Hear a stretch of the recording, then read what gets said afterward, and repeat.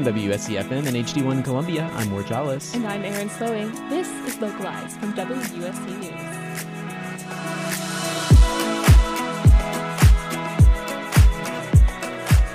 The number of COVID cases reported by USC has dropped dramatically since August.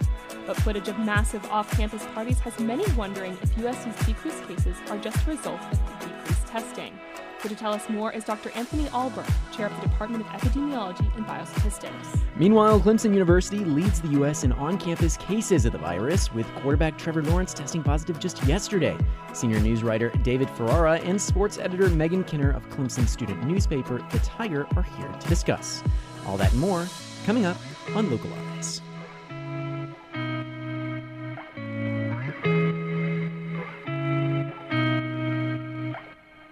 The news is first. Live from WUSC News, I'm Lydia Blackstone.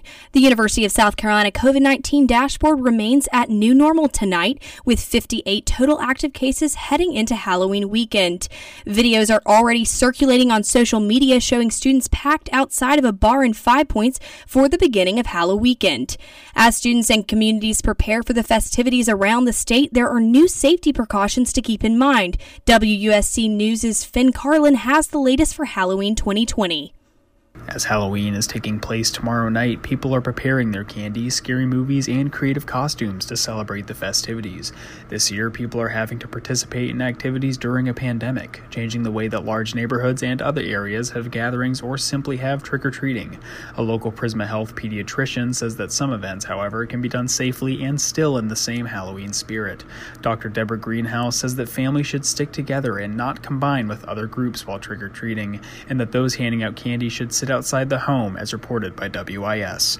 Greenhouse says that everyone should wear masks whether you are trick-or-treating or passing out candy, and that people should set aside the treats they receive from others for a few days as to ensure that any trace of COVID-19 dies off from the surfaces.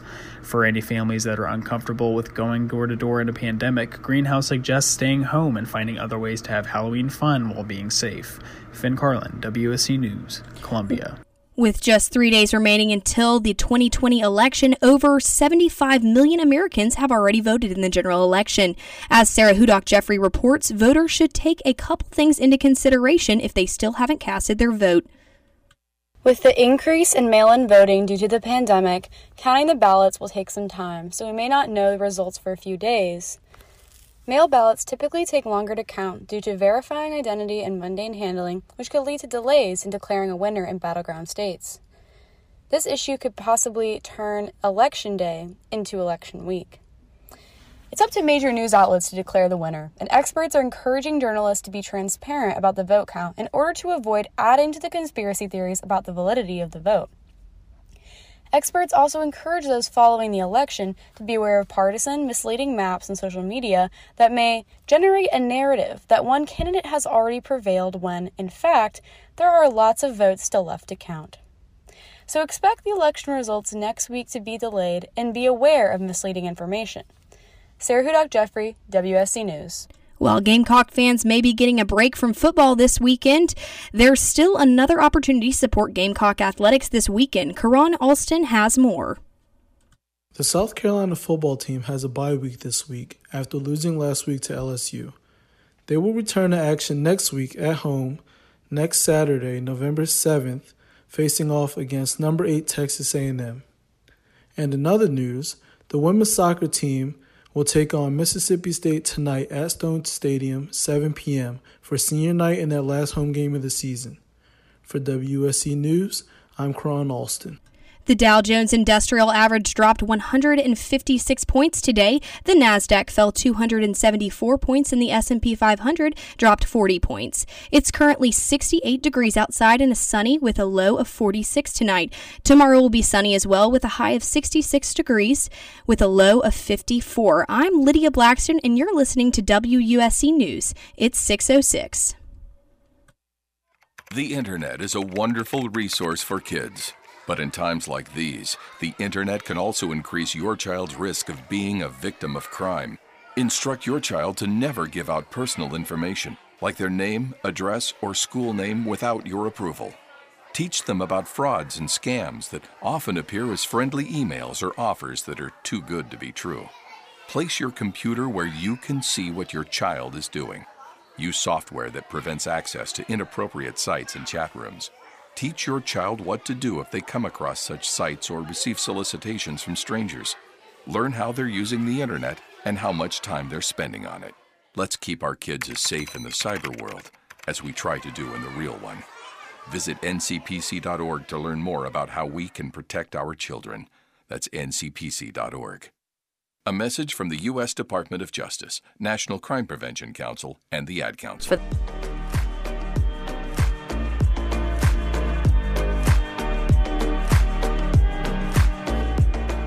You're listening to Localized from WSC News. I'm Erin Slowey. USC's COVID dashboard currently reports a total of 58 active cases of the virus on campus. This is a sharp decline compared to the semester's start in August, when the numbers climbed over 1,000. Also in decline is the number of tests issued by the university, which has many skeptical of the low reported infection rate, especially as footage of massive off-campus tailgate parties with no masks or social distancing circulates on social media. Here to discuss what this could mean for students going forward is Dr. Anthony Alberg of the Arnold School's Department of Epidemiology and Biostatistics. Thank you for joining me. How are you doing? Thank you for having me, Erin. Yeah, no problem. So the first question that I have for you, like I said, there are 58 current total active cases and 2,071 total tested. This has we've seen a decrease in the number of people that have been tested since the beginning of the semester. Why do you think that is? So the question is decrease in number of tests? Mm-hmm. Yes. Yeah. So I would suspect that there's some degree of what's been referred to as testing fatigue. So students in particular maybe not wanting to be tested multiple times and that sort of thing. And maybe a feeling of, more secure that things are safer now, which would be a false impression. Yeah, so our rival, Clemson University, requires its on-campus students to get tested once a week and randomly selects off-campus students. Is this something that you feel like USC should be doing to help mitigate the spread of the virus, if we could do it? Yeah, so that's a good question. What is going on across campuses nationally really varies quite a bit from less stringent than the University of South Carolina to much more rigorous routine testing. So I think what the University of South Carolina has in place does help ensure some degree of security, but clearly the more frequent and thorough the testing, the more complete the information, and therefore, a stronger plan moving forward. Mm-hmm. So since the beginning of the coronavirus pandemic, the concept of herd immunity has been suggested as a solution to the coronavirus. Herd immunity is when a large part of the community becomes immune from the disease. Is herd immunity something that you think that the USC community can achieve?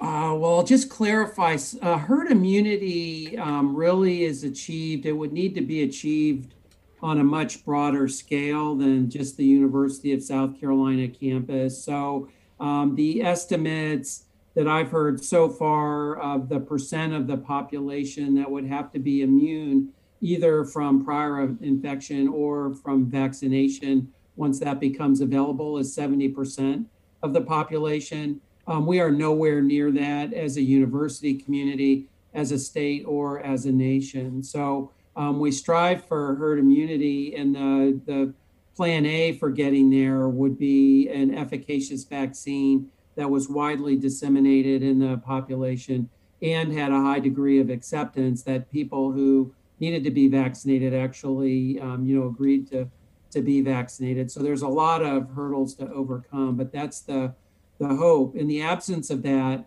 then it would be the, SARS-CoV-2, the virus that causes COVID-19, would be burning its way through the population to get to that level of infection. And that's obviously not the preferred strategy. Mm-hmm. So President Trump has said that he aims to have a vaccine by the end of the year. Besides a vaccine, what else do you think is important for scientists and doctors to focus on in terms of preventative health care for the future?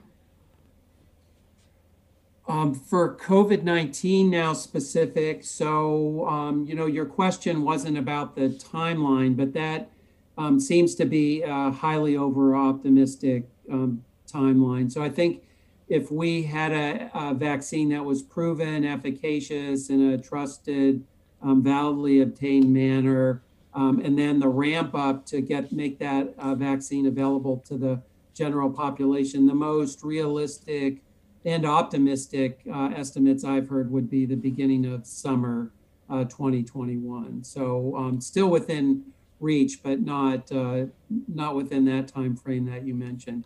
And in terms of other measures now, so our primary prevention measures were very well addressed on the ad prior to this interview.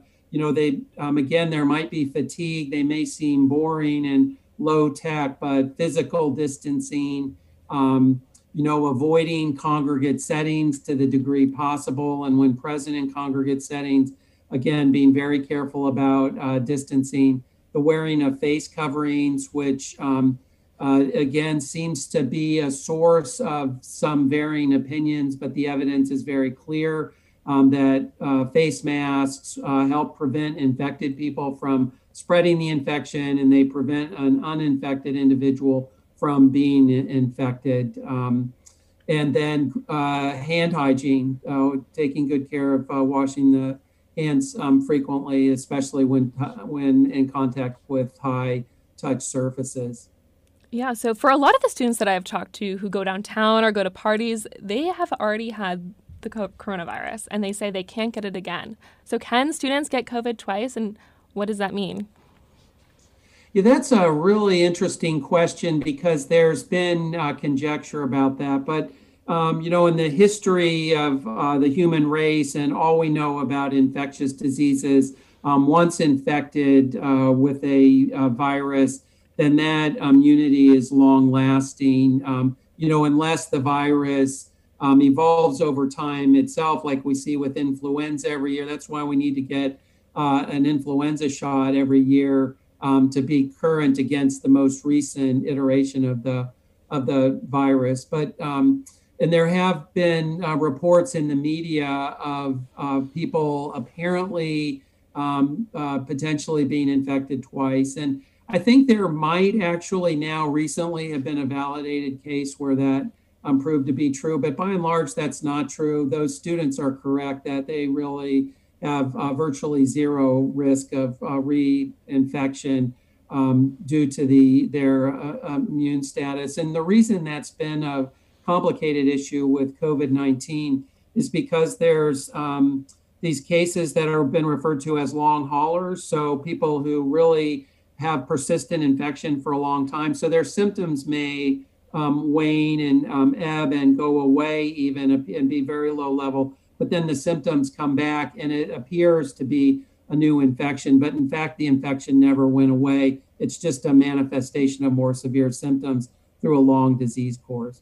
Mm-hmm. So now students can get the antibody test at Student Health Services. What does an antibody test tell you? And do you think the result of the antibody test will impact future decision making for students?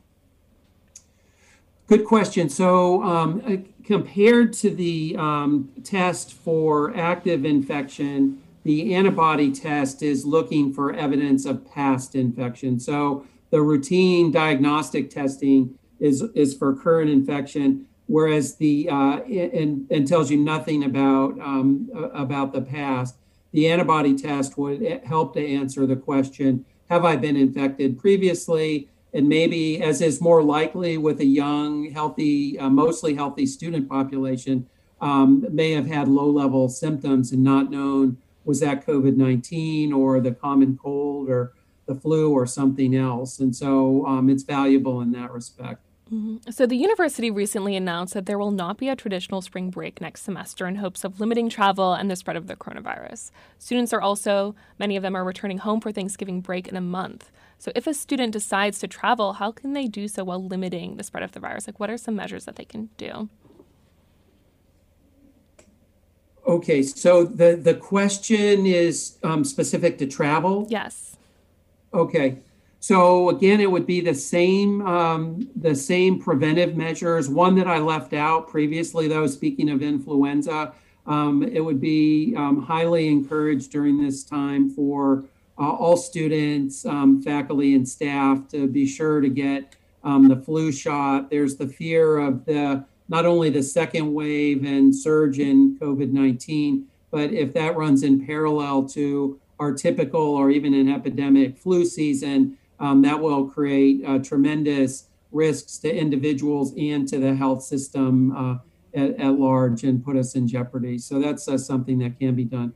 And then specific to travel, it's the same issues of, so if you were going to drive in a car, to maybe have it, if it's possible, someone in your social network that has been adhering to safe practices or agree to limit social activities for some number of days, say a week prior to the travel, because inside a car with closed windows in cold weather, the opportunity for transmission would be great.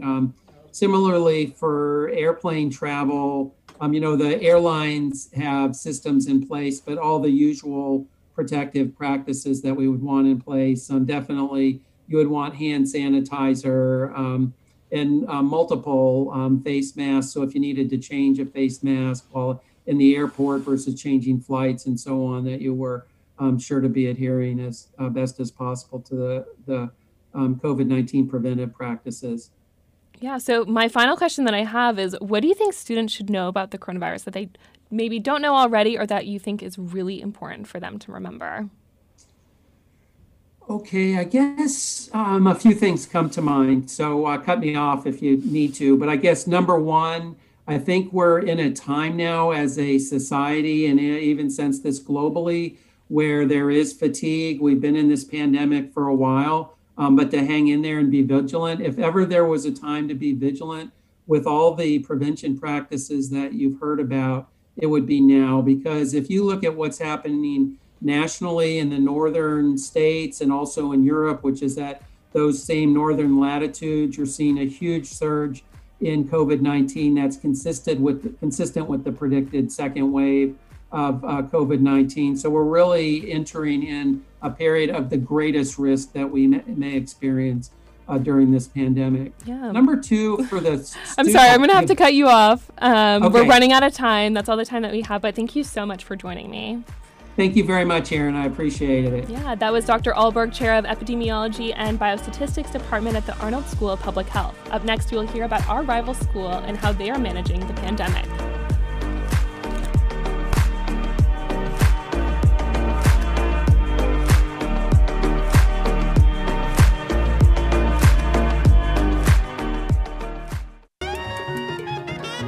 Sexual Assault, Violence, Intervention, and Prevention, or SAVIP, is an office on USC's campus which provides services for survivors of interpersonal violence and/or sexual assault.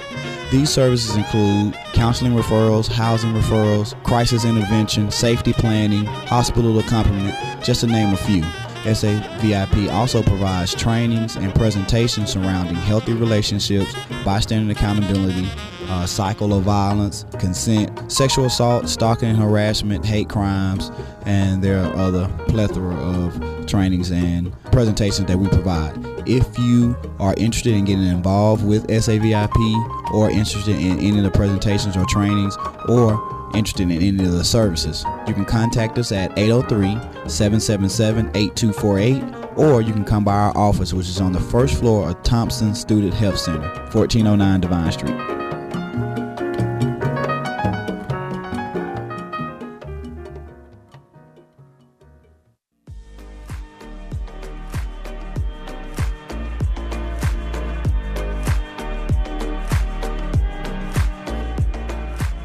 You're listening to Localized from WSC News. I'm Ward Jollis. Clemson University currently leads the United States in campus cases of the coronavirus, with star quarterback Trevor Lawrence testing positive for the virus late last night.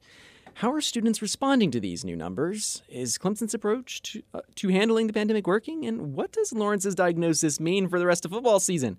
Well, here to give us a little bit more on all of that are two members of Clemson University's student newspaper, senior news writer David Ferrara. David, thank you for joining me today. Happy to join you. And sports editor Megan Kinner. Megan, thank you. Thanks for having me. All right, so David, I'm going to start with you first. First of all, what is the environment like at Clemson right now?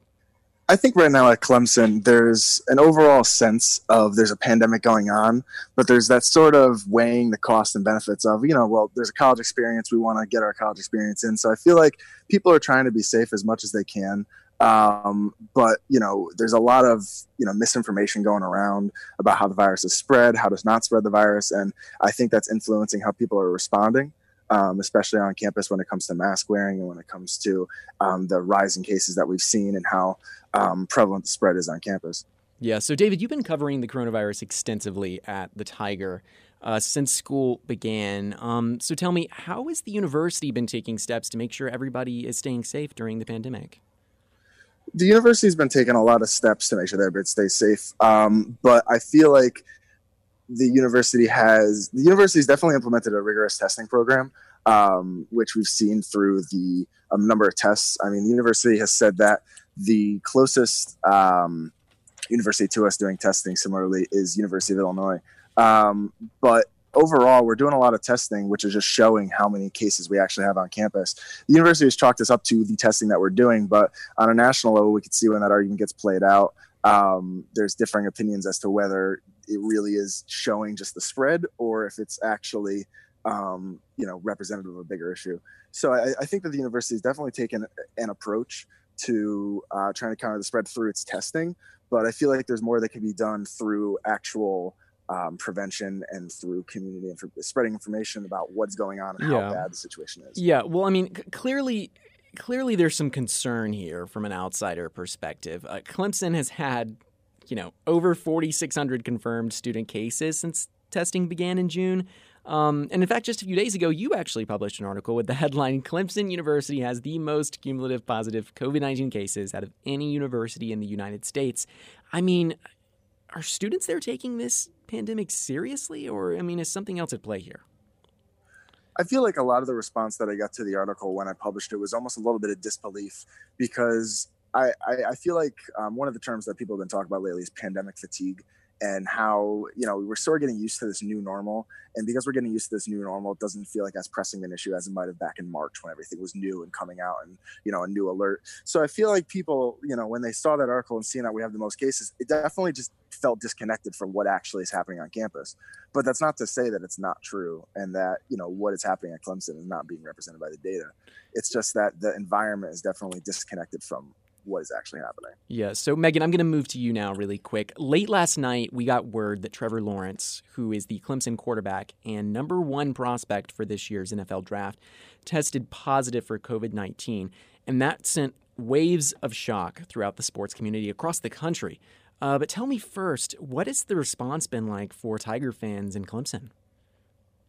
I would say, initially when we got the news, everyone's phones were blowing up. We were like, oh my gosh, it's happening. Protect Trevor. Yeah. But we know, we've had some of the top recruiting classes in the past few years. So we're pretty deep, and, Clemson football likes to say we're too deep, Mm-hmm. So, yeah. And we have, a lot of really talented players. And because we get to blow out these teams, a lot of these backups, second, third string players have already had real game experience. So me and a lot of other Tiger fans aren't too worried. Okay. We're pretty confident that Trevor's going to get better. He'll be okay. Yeah. Let me ask you really quick. Yeah. You're the sports editor at the Tiger in Clemson. And a lot of people and I'm sure a lot of people in Clemson are thinking about this too, a lot of people aren't necessarily looking at the game this weekend, but they're looking at the weekend after against Notre Dame. What do you think this means for that game? Yeah, well, there's actually a chance that Trevor will still get to play. And what would need to happen for that? Yeah, so for that to happen, so he got his test on Wednesday, but the test came back. He got the results on Thursday, so that's when we found out. So because his test came back, because he had the test on Wednesday, that is included in the 10 days of isolation that he needs to be in. Okay. So that's why yeah. he would be And there's also this discussion about Nick Saban, too. Nick Saban tested positive, for those who don't know, but then the NCAA said that as long as he had 3 negative tests, that he could come back. Do you know if there's something similar like that going to happen with Trevor? Yeah, that's not going to happen, I don't think, because he is having symptoms. They're mild, but it's highly doubtful that it is a false positive because he is having symptoms. Gotcha. And have people been taking this seriously at football games and whatnot in Clemson, from what you can tell? I mean, what kind of restrictions does the university have in place? Yeah, I mean, the university has tried really hard. I mean, I give them credit. They've really tried to be able to have, a real fan experience for, because it helps the football team too. So, and they want the football team to do well. Everyone does. But from what I've seen, I personally don't think people are taking it as seriously at games. From where I'm seated in the stadium, I can't see the student section, so I can't speak on that, but I have heard things. But from what I can see, it's just regular fans. A lot of them do wear their masks, but a lot of the masks are face shields, or they're the neck guards, so those don't really do as much. Mm-hmm. And then a lot of people don't wear the masks correctly or wear them at all. So it's a little concerning. But yeah. And David, I'm going to move back to you now a little bit. What is your opinion on the response by the university? How have they been doing to make sure everybody is safe here? Have they been doing a good job from what you've seen? I think that, just to counter on, or just to add to what she was saying, is just that, I've seen people inside of academic buildings and students in academic buildings, they'd walk in with their mask on, sit down, get situated, and then take their mask off. And I think that comes from a sense of a lack of information of how the virus is spread and like how dangerous that is. Because, I feel like if people knew more about how it's spread airborne and how, that is actually the main method of transmission, indoor transmission in a closed space when you don't have a mask on, then people would know, okay, then this is actually the most important time to put on a mask. And I feel like, to wrap that back to what you're asking, that's where the university comes in, and the university needs to make sure that information is being spread and emphasized. The university's put up stickers around campus that say mandatory mask zone, but it almost seems like that mask zone expires as soon as you get to your little study corner where you're in your own little spot. But in reality, you're still breathing out what could be the virus if you're an asymptomatic carrier, and then spreading it to the people around you, even if they're 6 feet away. Yeah. And finally, for you guys, I wanted to end off by asking, what has it been like for you guys at the Tiger covering this pandemic? I mean, I'm sure that you've heard recently our student newspaper here, the Daily Gamecock, went dark for a week after the sheer exhaustion that has come with covering this crazy time. So really quick, for both of you, how has it been to be a student journalist in this incredibly odd time in news? David, I'll start with you first. I think that the hardest part, at least for me, has been working with the administration. The administration's been helpful and has been transparent, and whenever we've asked them, but it's been more of a, you need to ask and you'll get what you ask for, very specifically. So I think that getting information about the data that's not just released on the dashboard, and the data that we're not just specifically asking for, and figuring out what we need to ask for to get a full picture and a full context on what's going on has really been the hardest part, because it's easy to look at numbers and say, okay, 4,536, that sounds like a lot, but maybe that's not too bad. But when you look at that relative to how many people go to Clemson, how many people are on campus, and what other universities in the nation are at, that provides the full perspective. That's what I've been trying to, and the Tiger's been trying to do. Yeah, I gotcha. I'm sure many life lessons been learned. Megan, what about you? Yeah, I mean, for me, because I'm sports editor, so I cover mainly sports. So we've been very fortunate to be able to have sports to cover. That was a huge sigh of relief coming into the fall, because we didn't know if that was going to happen or not.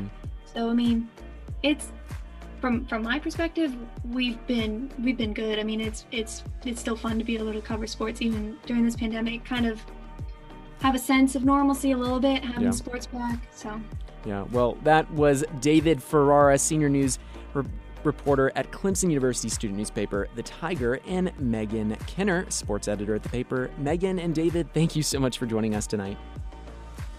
Thanks. Thank you. And that's it for this episode of Localize. Make sure to join us every Friday at 6 p.m. for our local take on this week's biggest stories. Localize is a production by WSC News and is produced by Mary Bryant Charles and Ward Jollis. The outreach coordinator for Localize is Rita Naidu, and the music is called Freedom by Ash. If you want to listen to other news shows and WSC News podcast, you can find those at garnetmediagroup.org. Brady Fitzgerald has the sports up next. I'm Ward Jollis. And I'm Erin Slowey. Have a great Halloween, everyone. We'll see you next week. And don't forget to vote.